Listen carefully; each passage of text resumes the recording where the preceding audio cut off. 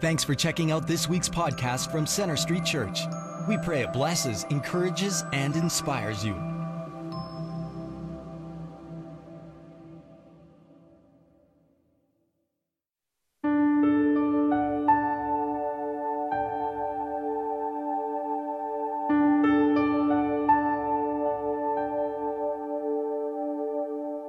When I was young, the smell of grass, dirt, and frogs filled the air around my messy brown hair.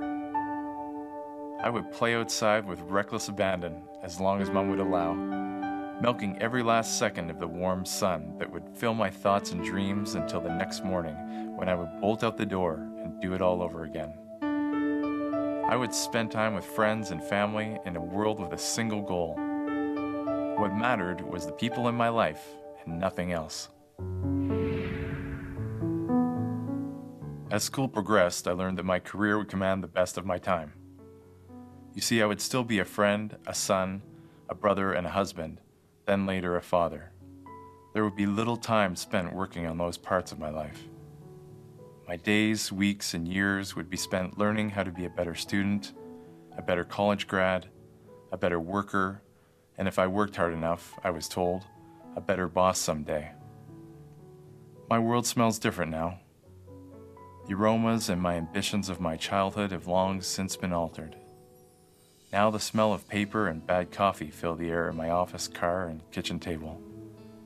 These are what I long for in my day. They are what I run after now.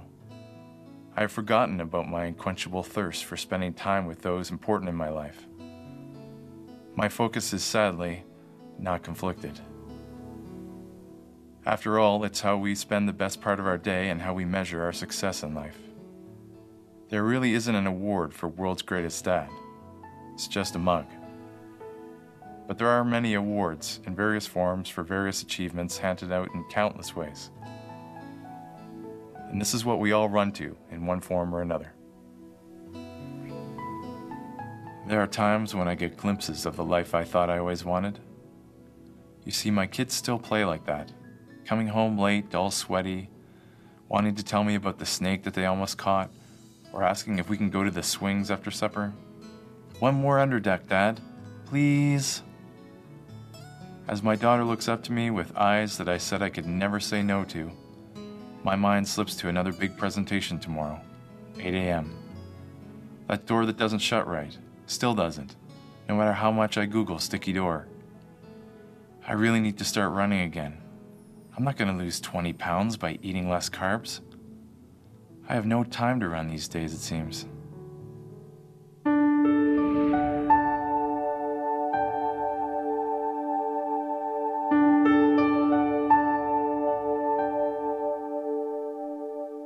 When you run with reckless abandon, you run free. But you run with a purpose, one that brings you the rewards we all longed for. A simple life.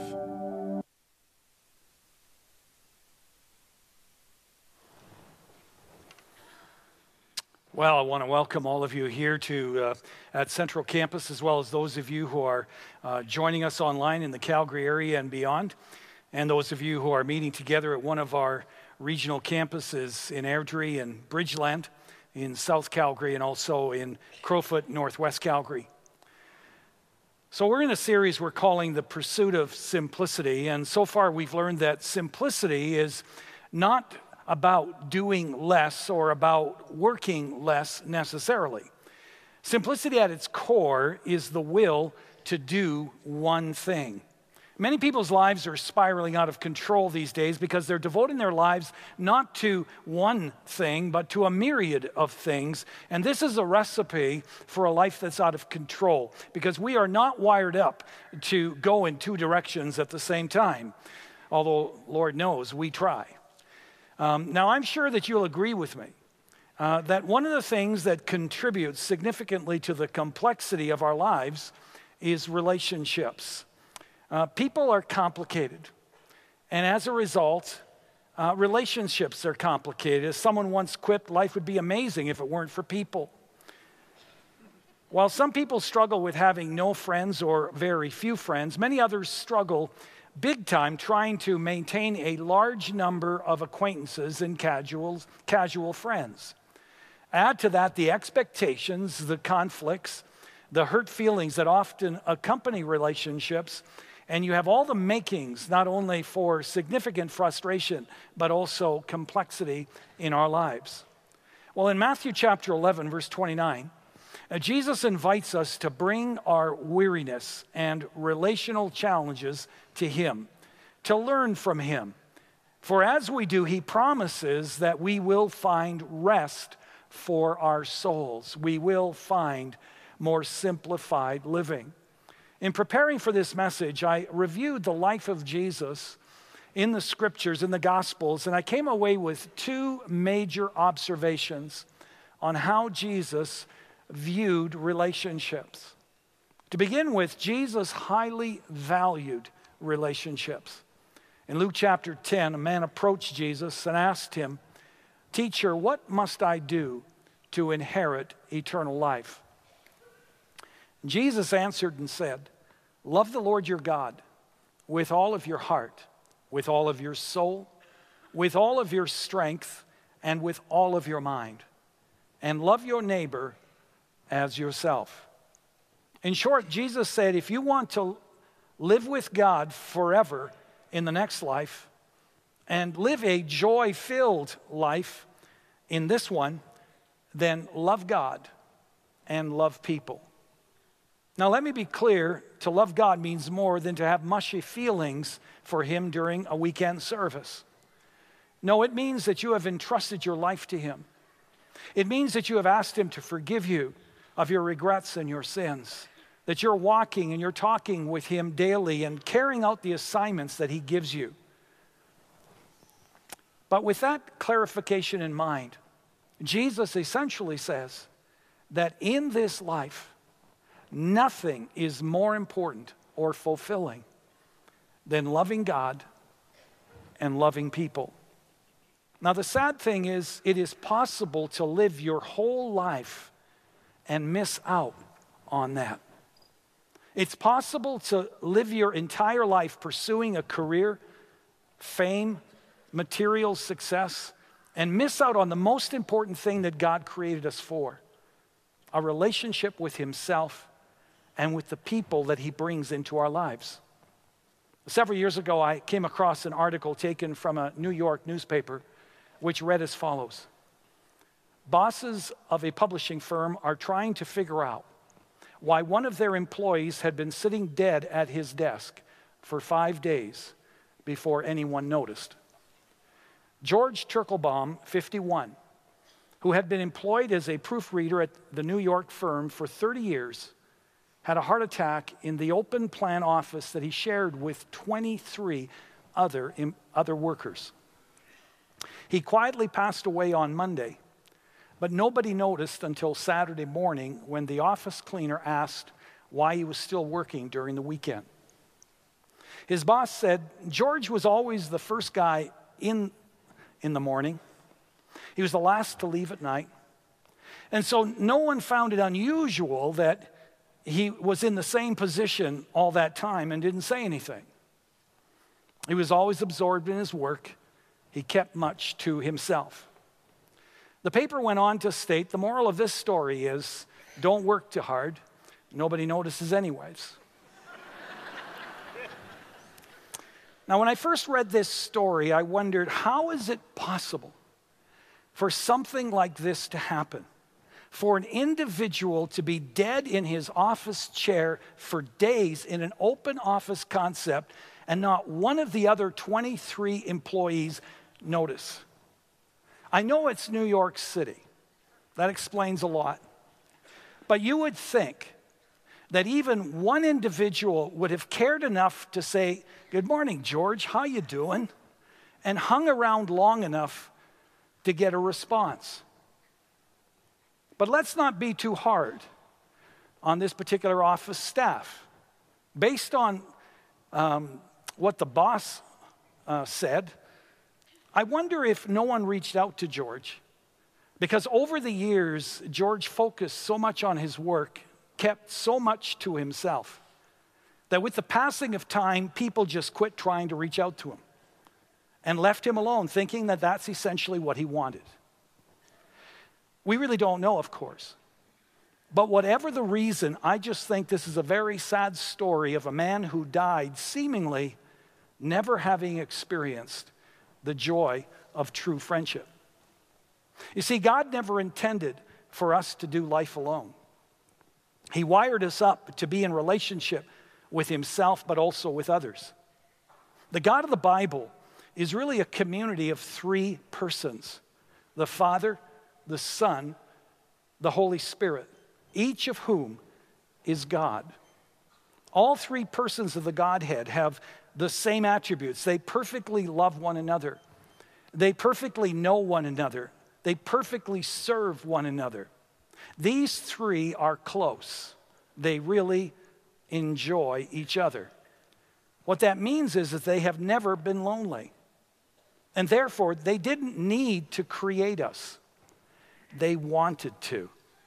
They wanted to expand the circle of love, the loving community that they experience every moment. Genesis 1:27 says that God created us in his image, which among other things means that regardless of how hard or calloused a person may appear on the surface, deep within the heart of every individual is a yearning for God and a yearning for meaning relationships with people. In Genesis 2:18, the Lord said, "It is not good for man to be alone." In other words, we are designed to do life with other people. And when we go it alone, we are not only missing God's best for us, but we're actually hurting ourselves. In fact, you know, the American Institute of Stress has conducted extensive research on the impact that a lack of social interaction has on our health. Some fascinating studies. One study, they discovered that men who had endured high levels of emotional stress but had little emotional support or interaction with others were 3 times more likely to die than those who were in close relationship with others. I think we should stand right now and just give every man in this place a hug. What do you think? Be sure to hug somebody before you go. Another study showed that people who had a poor diet but close relationships lived much longer than those who ate a healthy diet but had little or no relational connection. And so the implication of that research is it is better to eat cheesecake and donuts with friends than broccoli and carrots alone.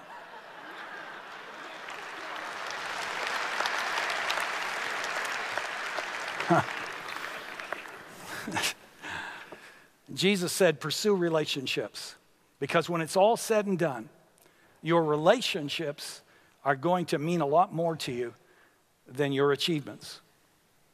One author put it this way. He said, you know, I have been at the bedside of many people in their final moments, when they stood on the edge of eternity.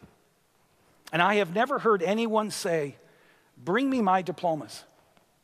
I want to look at them one more time. Show me my awards, my medals, that gold watch I got from the company. You see, friends, in our final moments, we're going to realize that our relationship with God and our relationship with those that we love is what life is all about. Which brings me to a second observation from the life of Jesus. Not only did Jesus highly value relationships, he also highly valued genuinely close friendships. Jesus loved his heavenly Father, and he loved people. On a regular basis, he would go off by himself to be with his Father, to pray and to receive his Father's instructions and assignments for the day. He also loved people. Everywhere he went, he was constantly blessing people, healing people that came across his pathway. Mark 6:34 says, when Jesus landed, and by the way, that's not with a plane, you know, he just landed with a boat on the seashore, okay? When Jesus landed, he saw a large crowd, And he had compassion on them because they were like sheep without a shepherd. He loved people. He talked with people. He ate with them. He ministered to people from all walks of life. He loved God and he loved people. And yet the very first thing that Jesus did when he began his ministry at the age of 30 or so was to surround himself with a small group of men for companionship, encouragement, and to fulfill the mission that his Father had given to him. When Jesus came to earth, he was fully God and he was fully man. But while he was on earth, he chose not to exercise his divine attributes. He chose to experience life in the same way the rest of us do, which explains why Jesus longed for companionship, even as we do. Why he invited a small group of others into relationship with himself. In Luke chapter 10, we read that Jesus had a large circle of friends, at least 72 of them, who were close enough to him to be called his disciples. But even that number was too large for the kind of friendship that Jesus was looking for and longing for. And so he prayerfully and intentionally selected 12 disciples to be his small group, as it were. And from that group of 12, Jesus had 3, Peter, James, and John, who he spent the most time with and seemed to be closest to. Now, what Jesus did here is instructive to us. We are not designed to manage a large number of friendships. And the reason is you can't microwave genuine friendships. You can't cultivate close friendships in a hurry. You can't listen in a hurry. You can't play and have fun and give your undivided attention to someone in a hurry. You can't rejoice with those who rejoice in a hurry. You can't mourn with those who mourn in a hurry. Neither can you reach out and serve others in a hurry. Genuine close friendships require a significant investment of time and effort on our part. And given our busy lifestyle today, we'll all have a hard time making that kind of investment in a few people, perhaps up to 10 people. And so let me ask you, how many close friends do you really have? I've had our people put a Starbucks type table up here to my right because more and more that's where we meet people, and at our coffee shops. And I want you to imagine that this table over here to my right represents your closest friends. Now, aside from your spouse and your immediate family, who are the people in your life that you meet with regularly? Who are the people who serve as a refuge to you, who are open and transparent and make it easy for you to be open and honest with them? Who are the people in your life you can count on to have your back in times of trouble? People you can count on to be at your side when illness or disaster strikes. Who are the people who affirm you, encourage you, and just love to see you excel? They're not in competition with you. They celebrate your victories. Who are the people who love you enough to tell you the truth in love and hold you accountable in those areas that you've asked them to? On that basis, how many friends like that do you have around your relational table? Now, sadly, research tells us that aside from our spouse and our immediate family, on average, most of us have very few, if any, friends like I've just described. And this is especially true for men. Sociologists tell us that on average, the average male in North America has only one friend like that, and that's the average, which means a significant percentage of men don't have any close friends at all. And what is even more alarming is what most men call a friendship, most women call a casual acquaintance.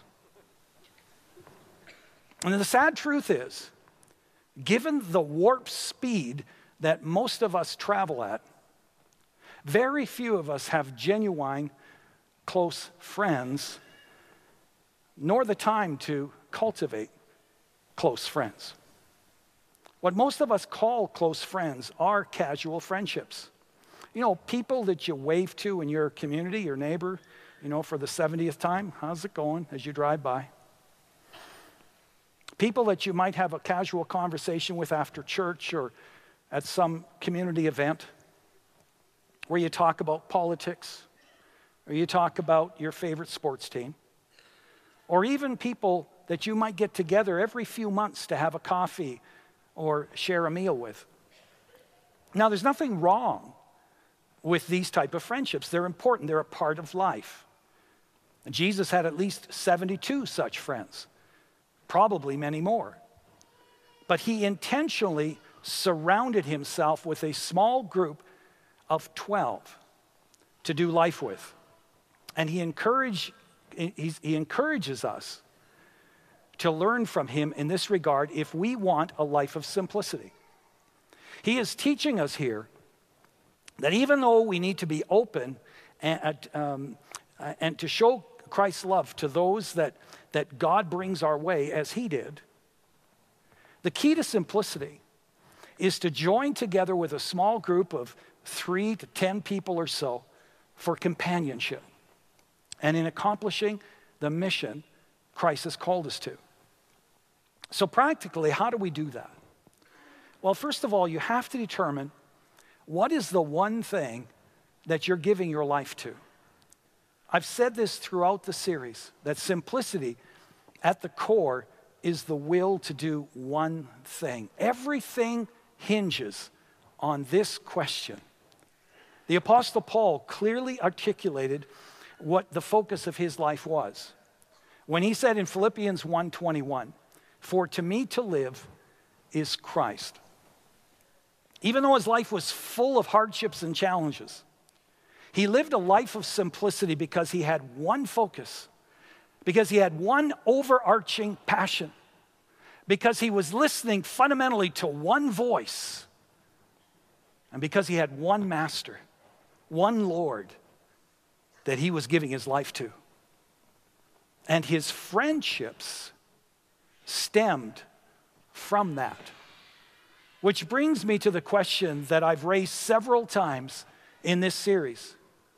For you to live is what? Are you clear about what it is you're giving your life to? How you answer that question will impact everything else in your life. It will impact your values and your goals, your lifestyle. It will impact your eternal trajectory. And yes, it will impact your relationships, including the kind of people that you hang out with and what you do with them when you're together with them. If for you, for example, to live is to party, then many of your friends will be those who live to party as well. If for you to live is around some cause, like saving whales or combating injustice, then many of your friendships will likely be with those who have similar passions. Now, on the other hand, if for you to live is Christ, if for you to live is to put your complete trust in Jesus Christ, to see his kingdom come, to see his will be done on earth as it is in heaven, if for you to live is to walk with Christ, to talk with him and to listen to him and to do the assignments he calls you to do, well, then the people who will be around you and your relational table will be those who are as passionate about living all out for Jesus as you are. You see, it all comes back to the fundamental question, for me to live is what? And sadly, so many people never grapple with that question. They just do life. And when they come to the end of it, they kind of go, well, what was all that about? Because they gave no thought to what they were giving their life to. Jesus was very clear on what his mission was in this life.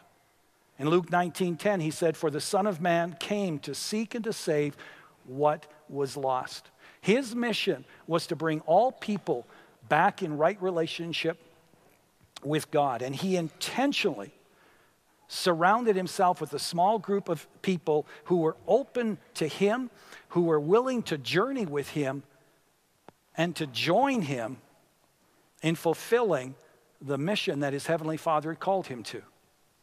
And so I ask you again, for you to live is what? If it is Christ and you really mean it, then you'll want to grow close to him. You'll want to learn to hear his voice through the time that you read and study the scriptures. You'll want to hear his voice through his whispers. And you'll want to ask him to show you what special assignment he has for you. Sometimes God appoints us to the assignment that he has for us through whatever we're experiencing in life, which might include hardships. It might include loss. Or perhaps it might include the hardships and loss of other people. All through the scriptures and down through history, you find story after story of people who either experienced some hardship in their own lives or they were exposed to people experiencing hardship that just wrecked them. And it brought them to the place where they just couldn't stand seeing one more person die of starvation. They just couldn't stand to see one more child die of disease or trafficked into the sex industry. They just couldn't stand seeing one more person succumb to their own addictions.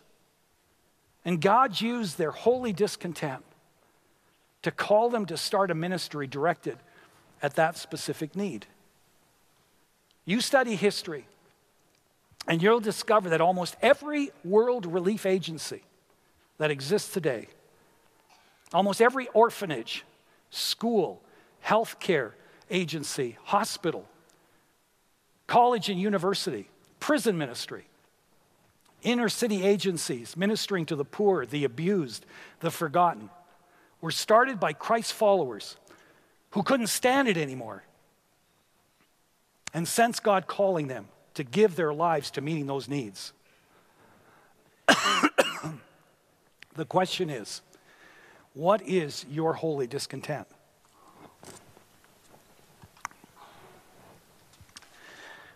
What have you experienced in your life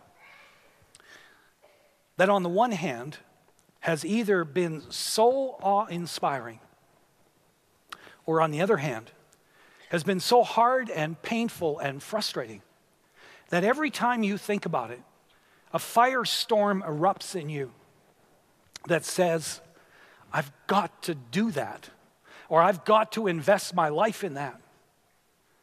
I've got to fix that, or do something about that. Not that God calls all of us to start a national or international ministry. He may. But the principle we see in Scripture is to first be faithful in the little assignments that God has called us to, responding to the needs and the opportunities that are right in front of us. Ministering to that young person or to that small group of children,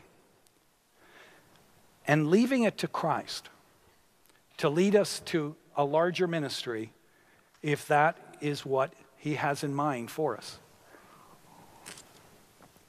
You see, that's essentially my story. After committing my life to Christ at age 12, there were people who reached out to me, who included me, who loved me and walked with me in the church that I attended.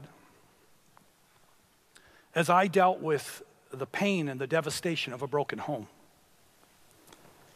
And then a few years later,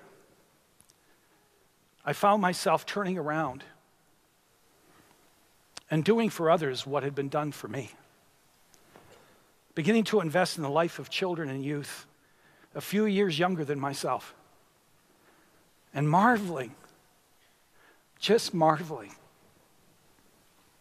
at how God could use someone like me, a 16-year-old kid, to introduce others to Jesus and to provide hope and encouragement and spiritual direction to them. And it was through seeing what God intended the church to be, to just living in that environment, seeing how God could use the church, ordinary people like you and me, to impact people's lives, both in this life and for eternity, that led me to embrace his calling to serve him full-time in ministry. If you aren't sure what God's call is for your life, keep asking him to show you and anticipate him revealing it to you, because he will. Don't just sit there,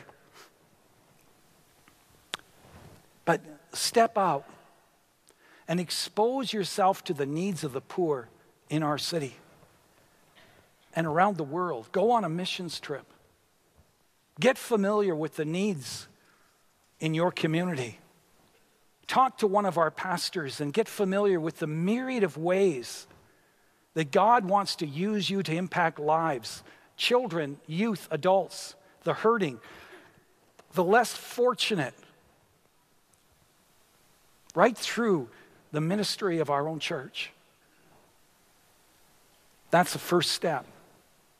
Determining what it is you're going to give your life to. Until you sort that out, everything else will be a blur. Your relationships will be disconnected. The second step is to pray about who God would have you ask join you in that one thing that you're giving your life to. This is what Jesus did. Before he invited anyone, he spent time in prayer, seeking God's direction and affirmation about who he was going to invite on this journey with him. Luke chapter 6, verse 12 says, one of those days, Jesus went out to a mountainside to pray. And he spent the night praying to God. When morning came, he called his disciples to him and chose 12 of whom he designated apostles. Now notice, he prayed all night before he chose the 12. Notice also, it says he chose 12 from among the other disciples who were there. We're not sure, but it's possible that 72 disciples were there. He chose 12 from among them. Now, here's a question. If you were one of the disciples there that day who wasn't chosen, how would you have felt? Would you have accused Jesus of playing favorites? I'm sure that there were some of the disciples maybe that felt that way that day. But it didn't seem to concern Jesus. But to help you with why it didn't, or at least why I believe it didn't, let me ask you this. If I needed one of you to help me carry something to my car after the service, and I picked, let's see here, who can I pick? I'll pick you. What's your name? Bruce. All right. And I picked Bruce to be the one who was going to help me take something to my car. If I asked Bruce to do that, and I picked him to do that, would you conclude that he's my favorite? That he's kind of someone that I favor over the rest of you? That I like him more than the rest of you? Well, perhaps some of you would conclude that. But the truth is, I need someone to help me take something to my car, and so I need to pick someone. I picked Bruce for a purpose. In the same way, Jesus picked the 12 disciples for a purpose. In fact, let me take you back into the Old Testament. A lot of people, get kind of bent out of shape about the fact that God would choose Israel as his chosen people. People think, that the Israelites are God's favorites. And that's one of the reasons we have most of the world that doesn't like the Israelites today. But see, the fact is, God chose the descendants of Abraham, the Israelites, for a purpose. He didn't choose them over other nations because they were his favorites, or because they were more righteous, or because they were smarter or better looking than other people. No, he chose them for a purpose. To be his representatives in the world, even as he now chooses us, his bride, the church, to be his representatives in the world. And so make no mistake, Jesus chose his 12 disciples not because they were his favorites or because they were necessarily better than any of the other disciples. He had a mission to accomplish. He needed to start with 12. And these are the 12 he went with first. His plan was that the initial 12 that he invested in and journeyed with would turn around one day and invest in another group of disciples, and so on, which of course has happened down through time. And then thirdly, prayerfully approach those that God has laid on your heart from among your network of friends. Share with them the vision that God has given to you and invite them to join you. Perhaps God has called you to reach out to troubled youth in your community, or perhaps to the people in your condo complex.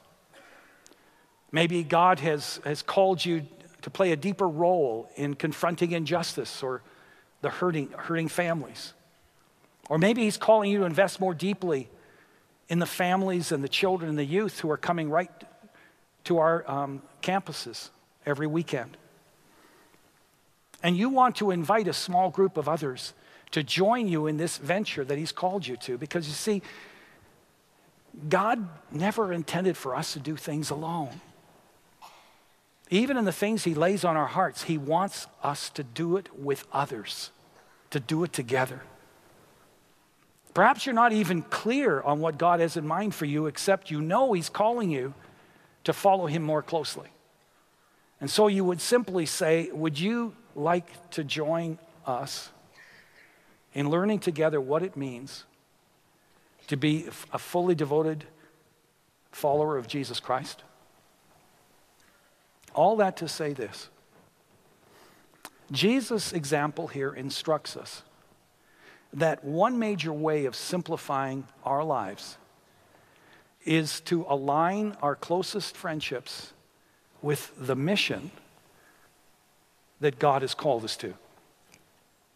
For example, rather than trying to balance family time and time to serve others in the church, why not simplify your life by serving God together as a family? Rather than trying to balance family time and time to reach out to our neighbors, why not simplify your life by reaching out to your neighbors together as a family? Having neighbors over for supper on occasion, beginning to spend time with those in our neighborhood as a family. Rather than trying to find the time to cultivate deeper relationships with a long list of people, and also trying to find the time to invest in the vision, the mission that God has called you to, why not simplify your life by sharing what God's laid on your heart with some of those friends in your relational network and inviting them to journey with you in growing closer as friends, but also in pursuing that which God has laid on your heart? Some people will sign up and say, yeah, let's go for it. Other people may not. And that's okay. If you already have a small group of close friends around your table, but you have to admit, as someone did just a couple of weeks ago to me, that the group that they're part of has become ingrown and stagnant, why not agree to pray together, specifically asking God to show you as a group how he would like to use your small group to make a difference Because if you ask him and you expect him to respond, he will show you. You know, God created us and he put us here to fulfill his purpose. God wants us to enjoy this life. God wants us to enjoy him and each other. But you see, we're not just here to put in time. We're not just here to drink lemonade in the shade and to live the good life.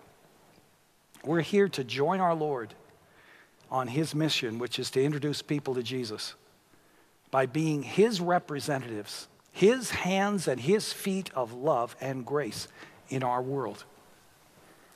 It's an incredible adventure we're being called to be part of. But it's going to require that we be wholly committed to God and to God alone. It's going to require us attuning our ears to the voice of God and having the courage to follow where he leads. And yes, it's going to require us praying that God would bring people around our relational table who will not only be genuine friends, but will walk arm in arm, shoulder to shoulder with us in fulfilling the greatest cause ever given to man. I'll close with this. Tim Weigel was a sports broadcaster in the Chicago area who passed away a few years ago from a brain tumor. He was a bright man. He was a graduate of Yale University. He loved music and the opera. But when it came to recognition, when it came to wealth, when it came to success, he had it all. He'd experienced it all.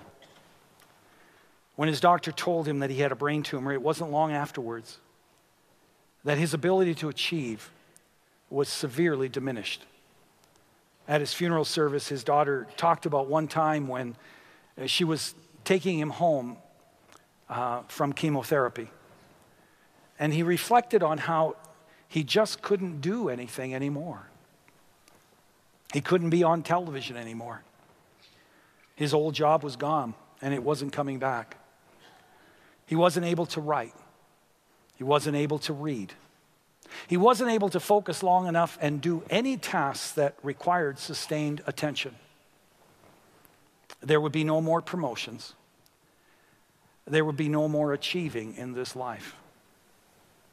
He could only do, he could not do any of the things that enabled him to achieve so much for so long. He was going to die. And then he said this to his daughter, "Now I get it. None of these things really matter. It's all about love. Love of people, love for my family, love of my friends. I get it now." Now, according to Jesus, Tim Weigel almost got it right. It is all about love.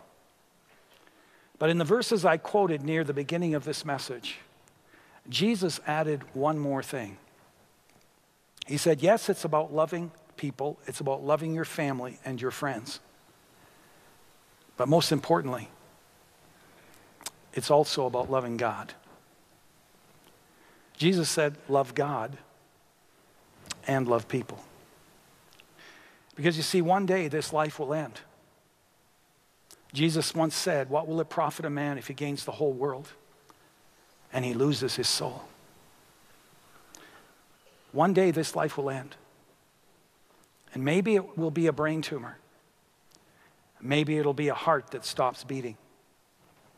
Maybe it'll be a car that misses a stop sign. Life will not go on forever. And at that moment, as wonderful as it will be to know that you are loved by your family, that you are loved by your close friends, as you face eternity, their love will not be great enough or strong enough to save your soul or to give you the peace that only God can give. At that moment, you will need the love of God. You will need the love of his son Jesus, who loved you and me so much that he died on an accursed cross to make it possible for us to spend forever with God in the next life.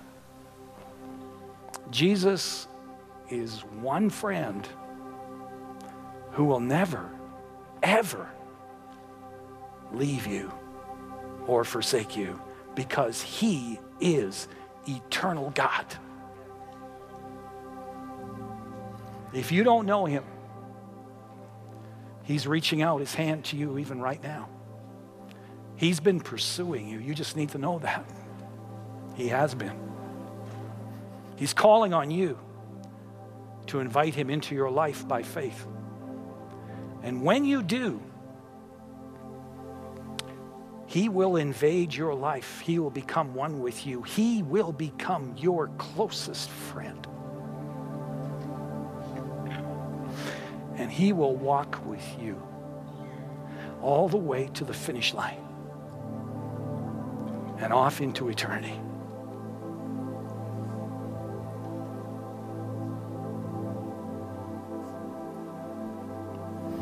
My prayer for you is that you'll understand that. And you will embrace this Jesus who loves you more than you'll ever know. Would you stand with me for closing prayer?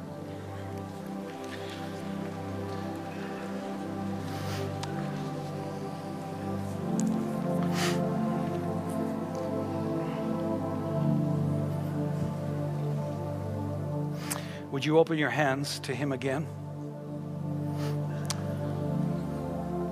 And the two questions we've been asking, would you ask him, Lord, what are you saying to me right now? And the second question is, what do you want me to do about what you're telling me? Take a moment right now with him.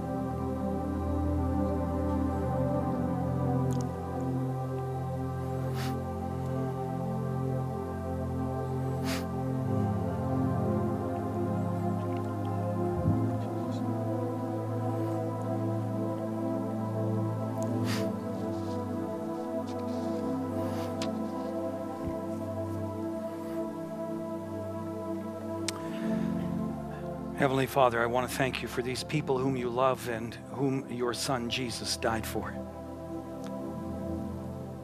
Lord, I pray that all of us will have realized in a new way that even if we don't end up with the biggest office in the corporation, or with the biggest bank account, or the most well-known name, if we love you and love those that you bring into our lives, we will be incredibly rich in the end. I pray for anyone here, oh God, who is into achieving more than loving. I pray that something will have clicked for them, and I pray that they would make a decision. They would be making it even right now.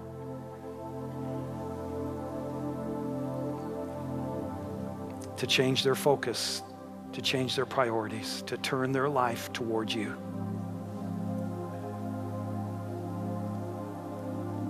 Most importantly, Lord, if anyone hasn't embraced you, I want to pray that you would pour out your love and grace to them right now by your Spirit. Lord, they'll sense your love. They'll reach out to you in faith.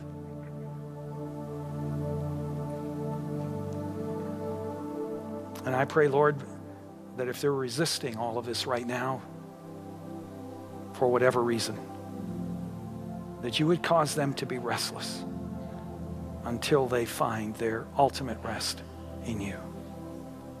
Thank you, Lord, for who you are. Thank you for the family of God, the church. Thank you for those relationships in our lives that we hold dear. Thank you for not just creating us and then leaving us, but wanting to know us and to walk with us and to use us, Lord, to bring all people back in right relationship with you. I pray that you would show us each and every day how we can love you and others more. For we pray it all in the precious name of Jesus. And now may the Lord bless you and keep you. May the Lord make his face to shine upon you and to be gracious to you. The Lord lift up his countenance upon you and give you his precious peace. In the name of God the Father, the Son, and the Holy Spirit. Amen. Thanks for listening. We hope this message has impacted you. We'd like to challenge you to take it one step further and get connected. For any questions or prayer, please visit our website at cschurch.ca. You can also like us on Facebook or follow us on Twitter.